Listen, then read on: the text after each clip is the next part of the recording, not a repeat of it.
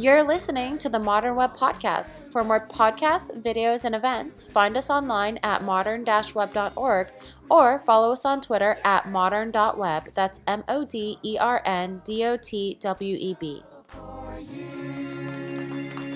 Hey everyone, and welcome to this episode of the Modern Web Podcast. We're so excited to welcome one of our friends on today, Erin Frost, who's going to be talking about Scully.io.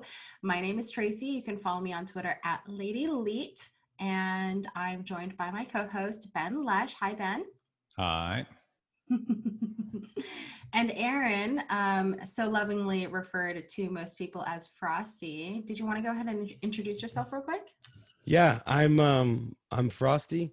I'm Tracy and Ben's friend, and we code, and we like Angular. So yeah, I don't know what to say. I like ngconf. We do some work with ngconf. Yeah, you're one of the co-founders of ngconf, isn't that right? Yeah, accidentally I am. Yeah. We work on Scully, my team. I spend my day at Hero Devs, and the team at Hero Devs, we work on Scully, which is kind of what we're here to talk about today. So so yeah, lots of passion around that. Yeah, we're super stoked, and we love everything you're doing for the community, and also love your new podcast. What is it called? It's the Angular Show. The Angular Show, yeah. So definitely check out Erin's new podcast as well. It's new this year, and it's been awesome. Really great topics. It's the closest thing I've ever done to journalism. One thing I want to know, though, is are we sure this is the real Erin Frost? Because I've seen him perform a trick before where, like, he was either super fast or he actually had a doppelganger, and I couldn't really figure out which it was. Yeah, you saw my Prestige. Yeah, that's right. I think the movie. Yeah. Yeah. No, Yeah. Oh man, that was so fun. It was funny, Ben, because not most people didn't notice that I appeared across the entire stage in like 2 seconds.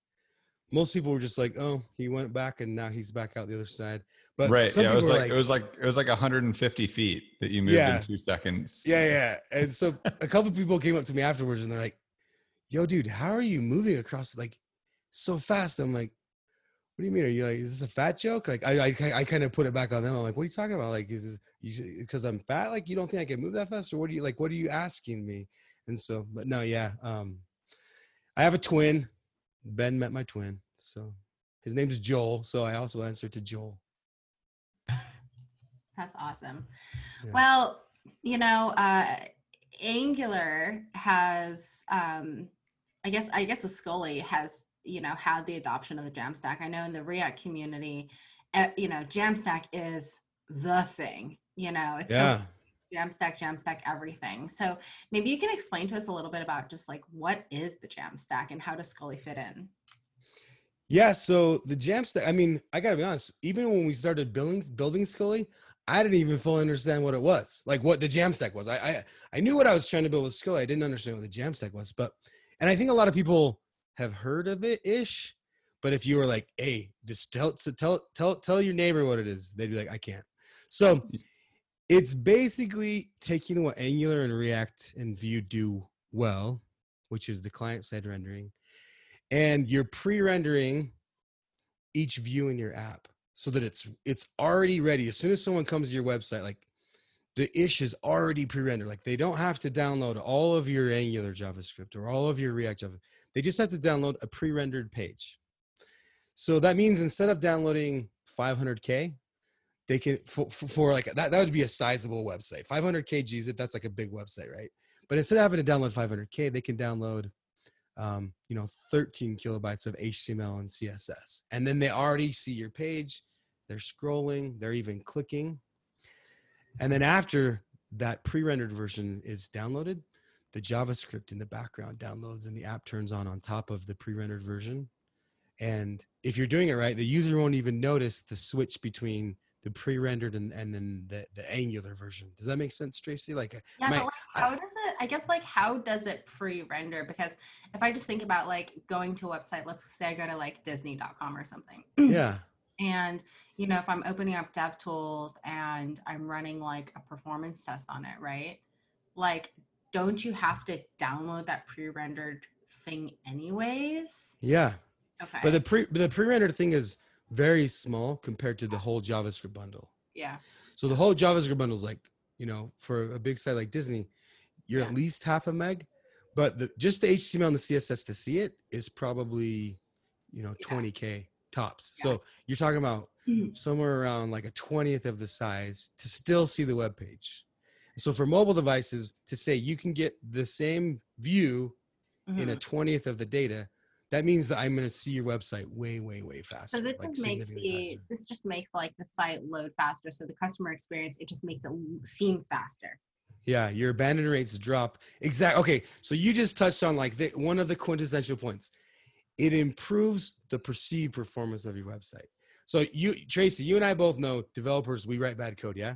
Mm-hmm. Or some of us write good accidentally, but most of us write like bad code, and it's slower than we want it to be, and the Jamstack makes the user's interaction, their perception of what's happening is better because they're getting a fully rendered page really quick, but then in the background, you're slow. Whatever you actually built with code, that thing downloads and turns on, and then they're now using your website. But they didn't have to wait to get that pre-rendered site. Like they got it immediately. And so that's the really cool thing about Jamstack is your abandon rates drop because people see something like almost immediately. Even if they're on 3G, they're going to get something very quickly. So that's cool. The weird irony about this whole thing is what the Jamstack's attempting to do is actually give us back what was good about web development like 20 to 15 years ago or so, right? So totally. I mean, it used to be all server rendered and then you'd send it.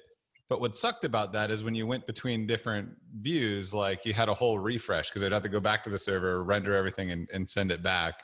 Yeah. And so like we slowly but surely moved everything to the client. Like there was a little bit with jQuery and then all of a sudden there was like Angular 1 and like things really started moving to the client. And then we went so far that direction, we had other problems.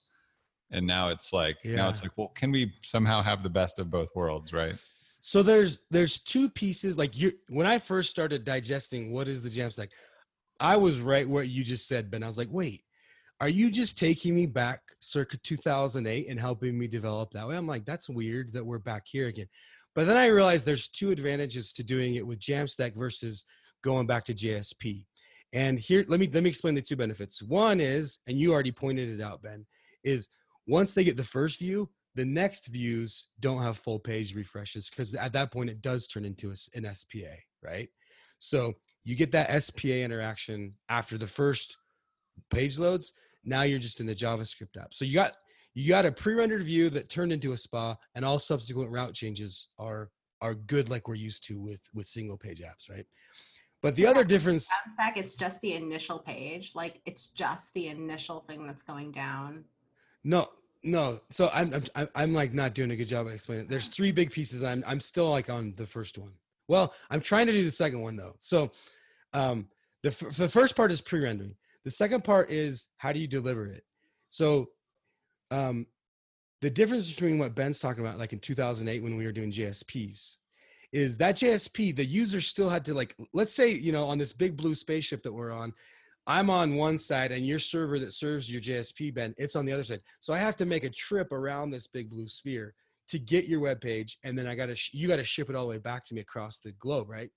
And that's not fast at all. It's not fast to just in time render it, and it's not fast to deliver it clear across the planet. But if you pre-render it at build time and then you put it on a CDN, that whole communication of getting the page, it's going to be local to where I'm at. And so I'm going to get that pre-rendered page so much faster than anything in 2008 ever could have hoped to give it to me. And that is the real speed performance. And that little piece right there where you're getting a pre-rendered view off the CDN, that's the piece that makes the Jamstack more performant than anything any Angular developer could do on their own. Like I've met some really good Angular developers who cannot touch how fast their app could be when they embrace the Jamstack. And so by serving these pre-rendered views off of the CDN, the perceived performance skyrockets. And there's nothing you can do as an Angular developer to try and replace that actual enhancement. So yeah. Yeah, it's been really funny because when you were like, oh, 500K is like such a big site. I mean, I've been doing some, web performance profiling these days, and I'm like, God, why is like just the like main React bundle 300K? Like, on some pretty big sites too, right? So, yeah, I would actually really like to do like a profiling on like somebody who's actually using the Jamstack. So if you have any recommendations, because I'd love to see what that looks like from a performance perspective and like how things load going forth, that'd be really So I have a GIF. If it won't translate well to a podcast, but I could share my screen and show the two of you a GIF that we have that kind of shows one of our clients that is on this. Well, send it to us so we can put it in the link. Otherwise, because our listeners will be like, what is this? Yeah. So what we did is we deployed out to production the version of the app with Scully and without Scully. And then depending on the cookie, you either got the non-Scully version or the Scully version. And they were doing like A/B testing to see which users converted higher. And the Scully users were converting significantly higher, like to the tunes of millions of dollars per year, because they're a big client. They're not like, it's not like me who I have a small website. Like this is a big client. 100 contacts is a big website. And so, and you can see side by side though, like the Scully version of the website appears relatively instantly. And I turned it on a 3G connection. The 3G version appears, and then you wait about an extra 6 or 7 seconds for the non-Scully version to download all the JavaScript, and then it paint its view initially. And then they both, on the Scully version, you can see it flip from the pre-rendered to the Scully version. You can see a little bit of a jank, like it's a little snap where it does finally render with Angular. And that happens at the exact same time on both, but the user on the Scully version saw something the entire loading time, and it was really, really, the perceived performance of that website just shot through the roof, and their conversion rates just took off. So I'll send that to you after the show, though. Maybe you throw it in the show notes for some people to see. Yeah, for sure. I definitely will. Okay. Yeah, I think a lot of people don't realize how easy it is to accidentally make like a 1 meg app though too. Like it's I do. yeah. I mean, it's the paved road that that Angular and React and Ember and everybody else gives you is like, here, you add things this way, and you just like, and people are like, okay, so they add a route, and then they add a component, and then they add a route, and like 2 years later, they have this app, and they probably have never actually looked at like how big it was. The bundle analyzer. Yeah. And like they're working on it locally, so they don't really notice. And next thing you know, they have this app that seriously is shipping like an entire megabyte of JavaScript out. And like, they're like, oh, but it's fine on my phone. Well, yeah, because you loaded it last week like 3 times. And so a lot of it's already cached. But like the first load for someone that's in the middle of, nowhere, Nebraska, is just, they're going to be like, what is why does this website take so long? Yeah. Next. Yeah. So it's crazy. I work in internal tools though now. So it's like, whatever. Different world. Yeah. Yeah. It could be 10 megs. Performance though. I thought like performance was a thing, Ben. What's that? I thought performance was a thing though for you. Well, it is, but the performance that I have to worry about for internal tooling is generally like CPU performance and render performance and those sorts of things. Like, trying to make things not bogged down for like real-time animations and whatever, or real-time data visualizations. Yeah. If you're on the intranet, I suppose the bundle size matters a lot less, right?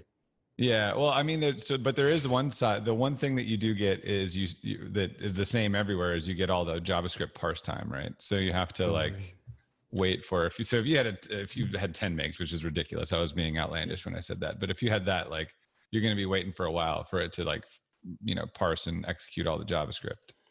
Yeah, I mean, I've seen some tweets from Alex Russell, who I don't always agree with his tweets, but he's apparently been doing kind of what Tracy's talking about, doing some analysis for companies, and sounds like some of these bundles are insane.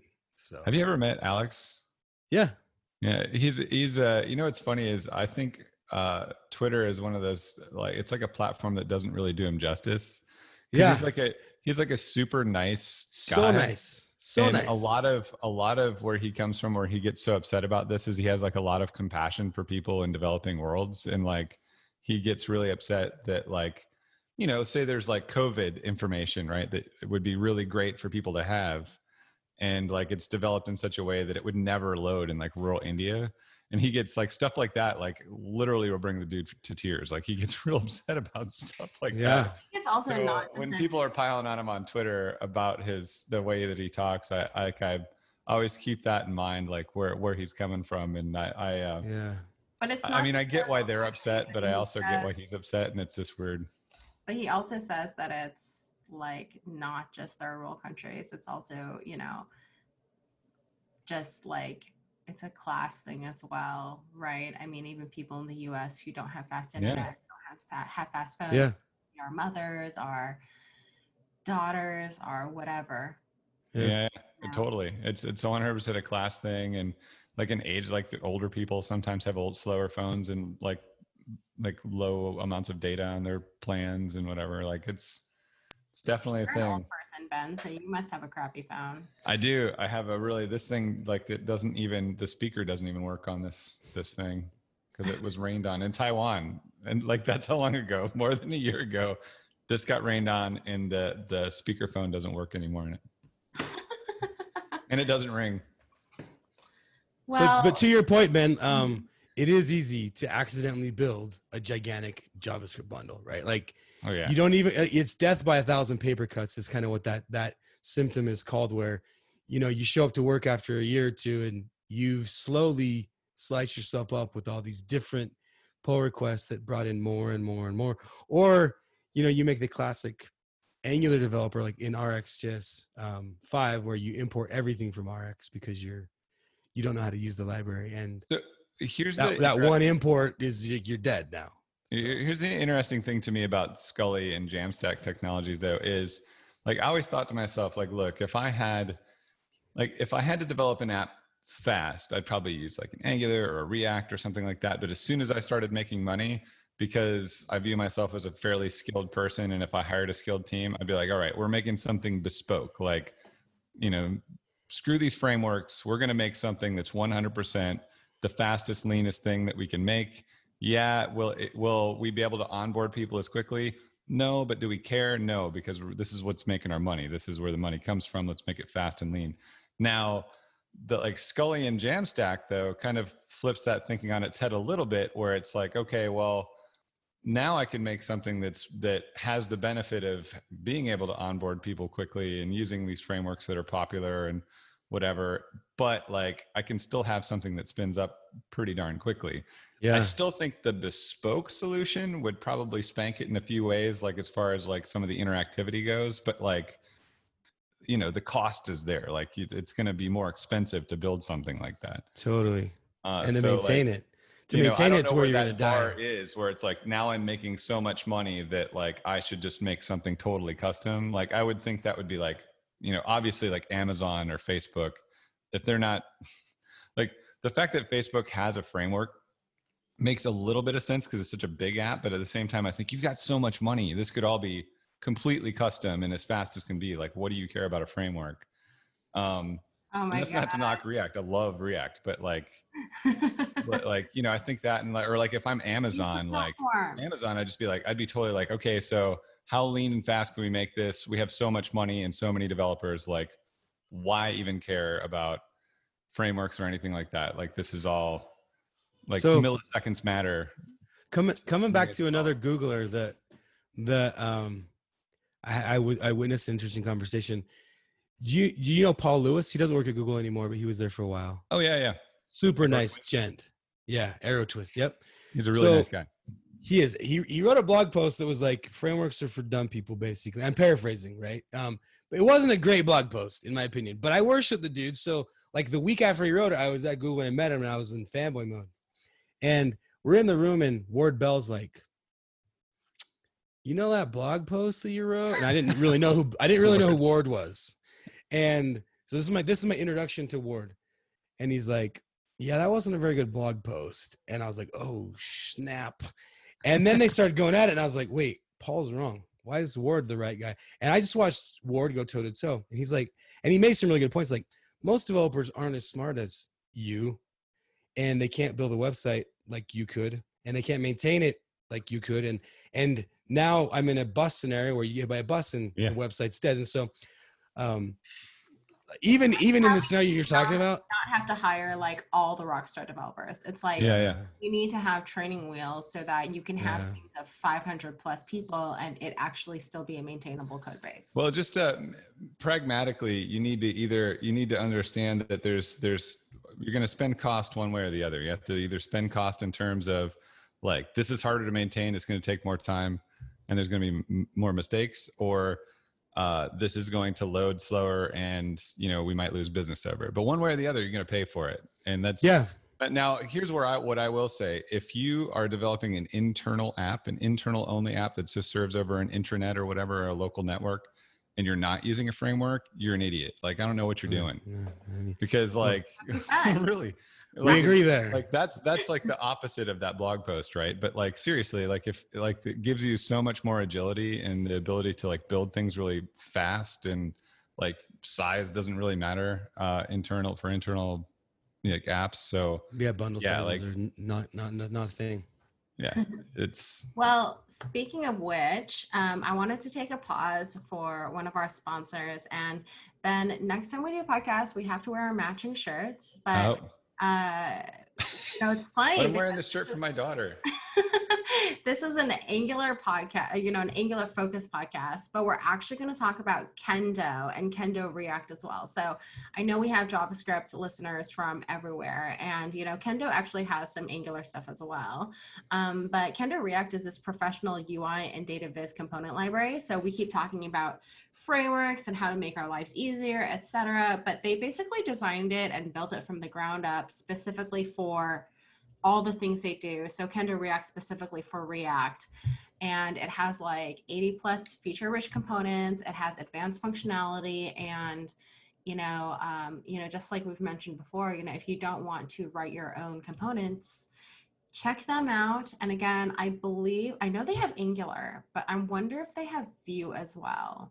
Do you know? I know they've got Angular, they've got React. I'm assuming they have Vue. Telerik has been around. So before any of this, I was a .NET developer, and Telerik made components for like Windows for like .NET and C# like ages ago, and I used to use their stuff all the time. So is it Telerik or is it Progress? It's Progress, right? Or is it Telerik?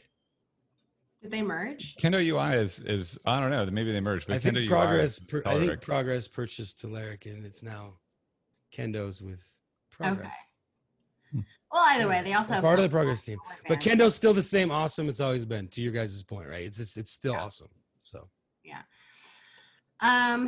Going back to exciting, Jamstack / Scully stuff, though.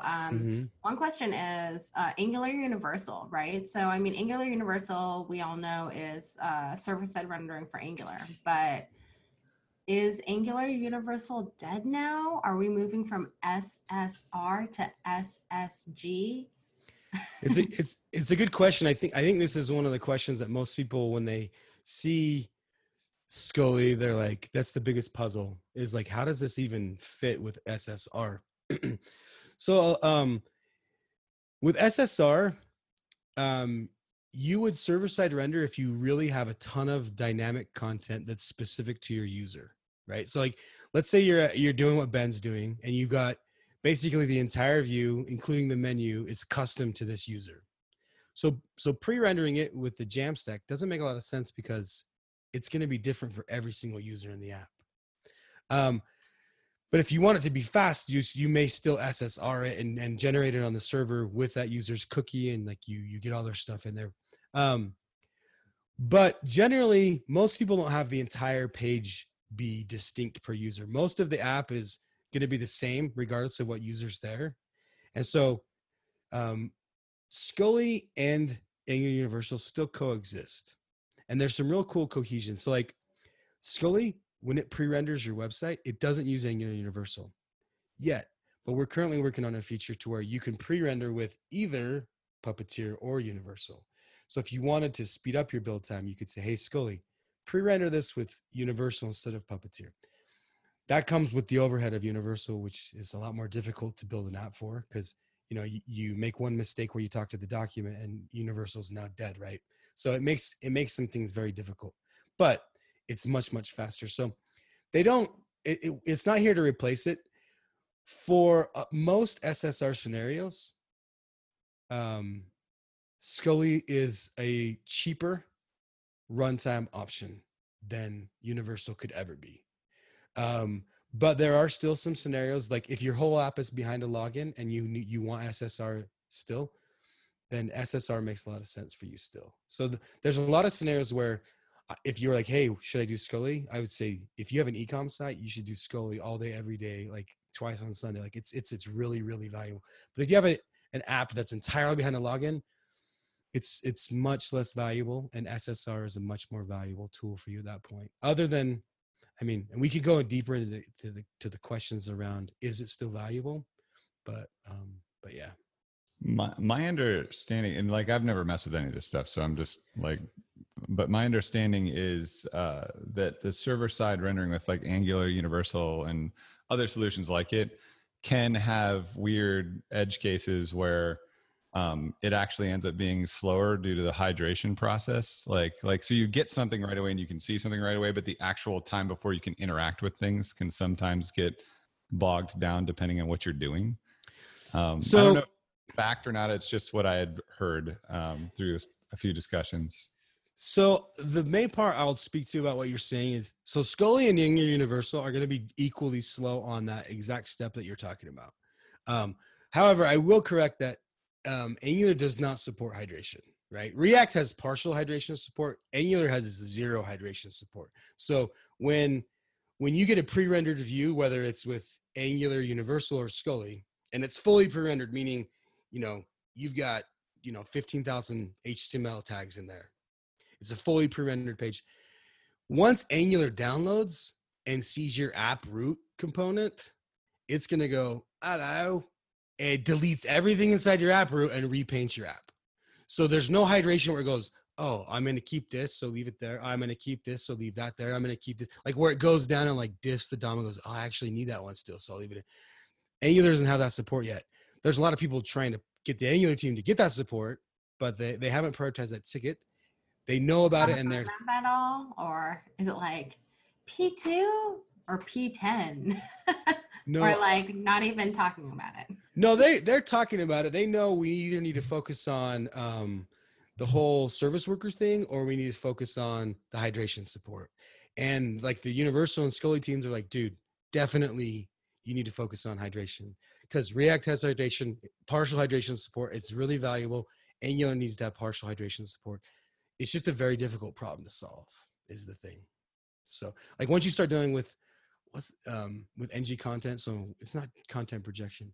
Yeah, it is content projection. Yeah, sorry, it's not transclusion. So once you start dealing with content projection and multi-slot content projection, it gets to be like a really hard problem to do. And so so that's why it doesn't exist yet. But I would love if they did have hydration one day, Ben. So yeah, there's that particular problem in the Angular world. Like I worked on Ivy's content projection stuff, a year ago or so. And that particular set of like the weird corner cases that can happen in there is tough, not just because of the actual content projection itself, but because of the implication it has on things like what are they called again? Like the child queries and stuff that you can have to see, yep. Like to be like, oh, I want to get a hold of these components that are underneath me. Like all of that stuff has to be passed through the projections and everything. Yeah. And I think that would be what would be involved with trying to get the content projection working is once everything's up and hydrated, you'd have to go through and find the actual DOM nodes that belong to everything. So that would be a challenge by itself. And then take those and like populate. There's an internal tree structure of like L views and T views that are used to create or to manage or track what state belongs to what component. Mm-hmm. I think it's L views. You'd have to go through and make sure all those had the right data in there. And that code that's in there is not easy to work on and not easy to explain to other people either. So like, I think they're going to have a hard time with the Angular team getting contribution in those areas. Not that it's, I mean, it's open source, and I'm sure that if someone had a solid contribution there, like I'm totally positive that they would take it.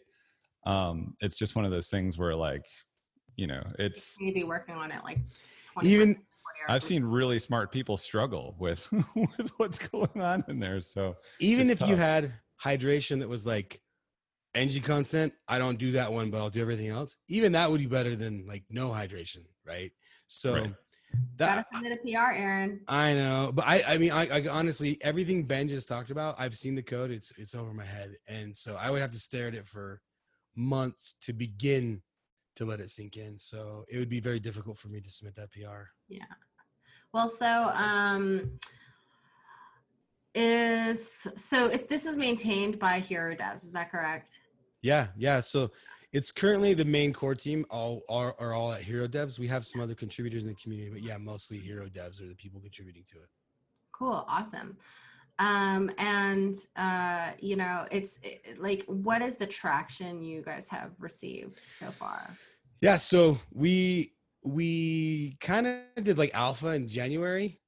We did pre-alpha in December. So we did alpha in January. At NGConf, we started talking about it more, and we started getting a bit more downloads per week. And I feel weird talking about these downloads per week with Ben Lesh sitting here, but like we got to like 1,000, maybe even like 1,300 weekly downloads over the summer.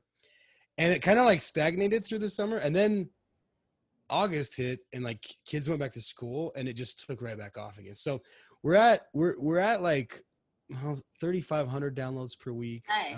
And so Ben remembers those days. Ben remembers when it was like, 10 people have downloaded, right, Ben? Yeah. Of RxJS.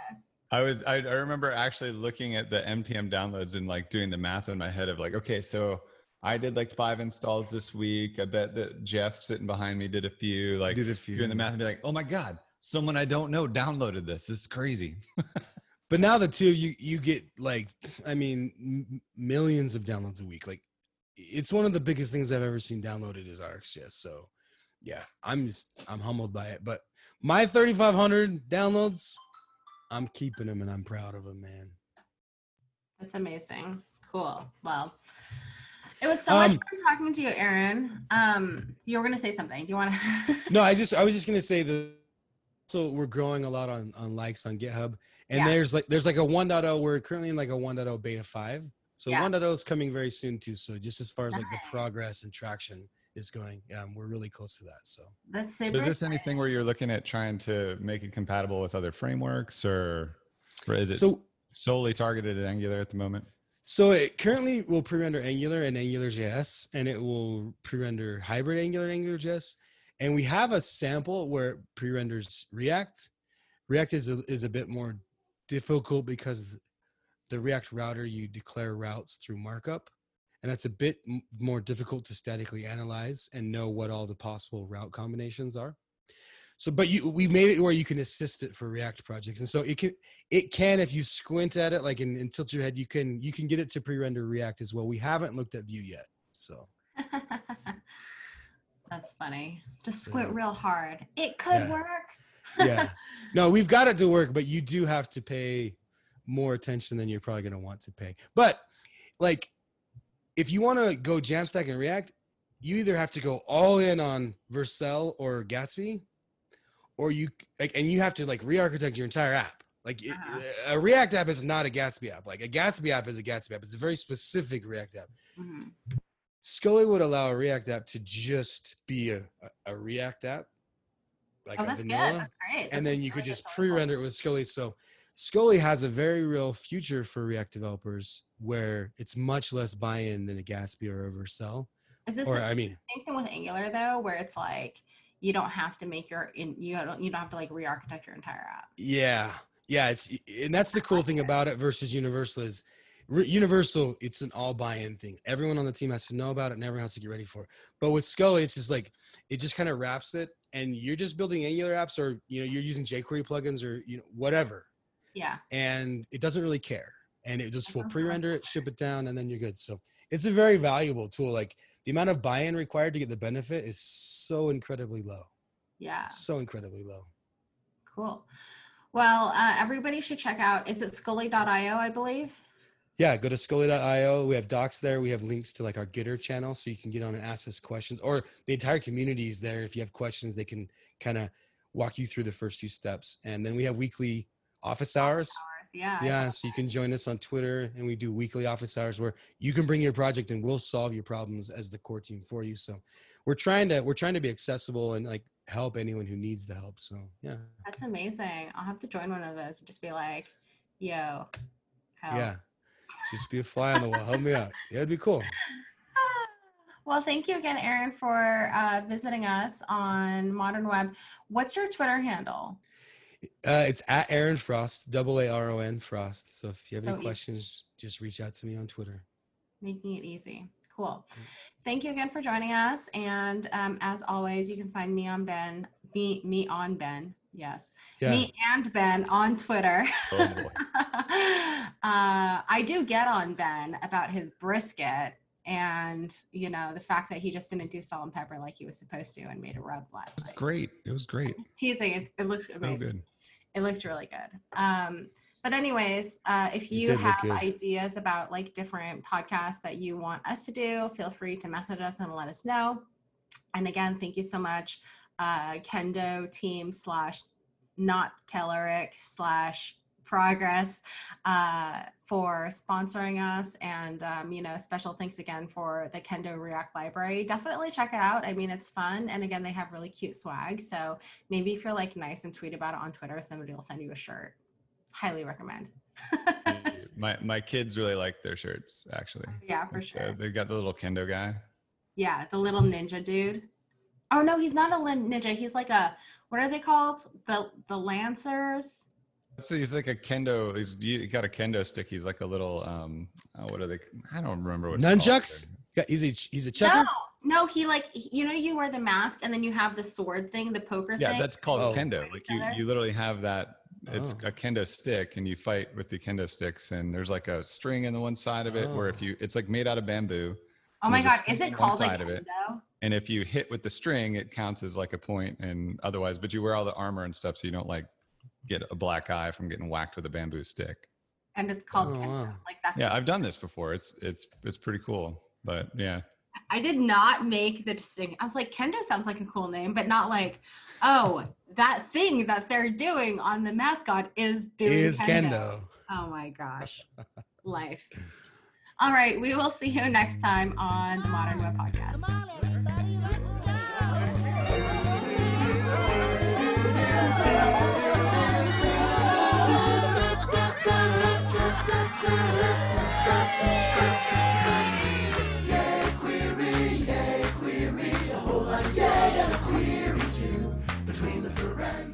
This podcast is sponsored by This.Labs, a framework-agnostic consultancy that specializes in JavaScript.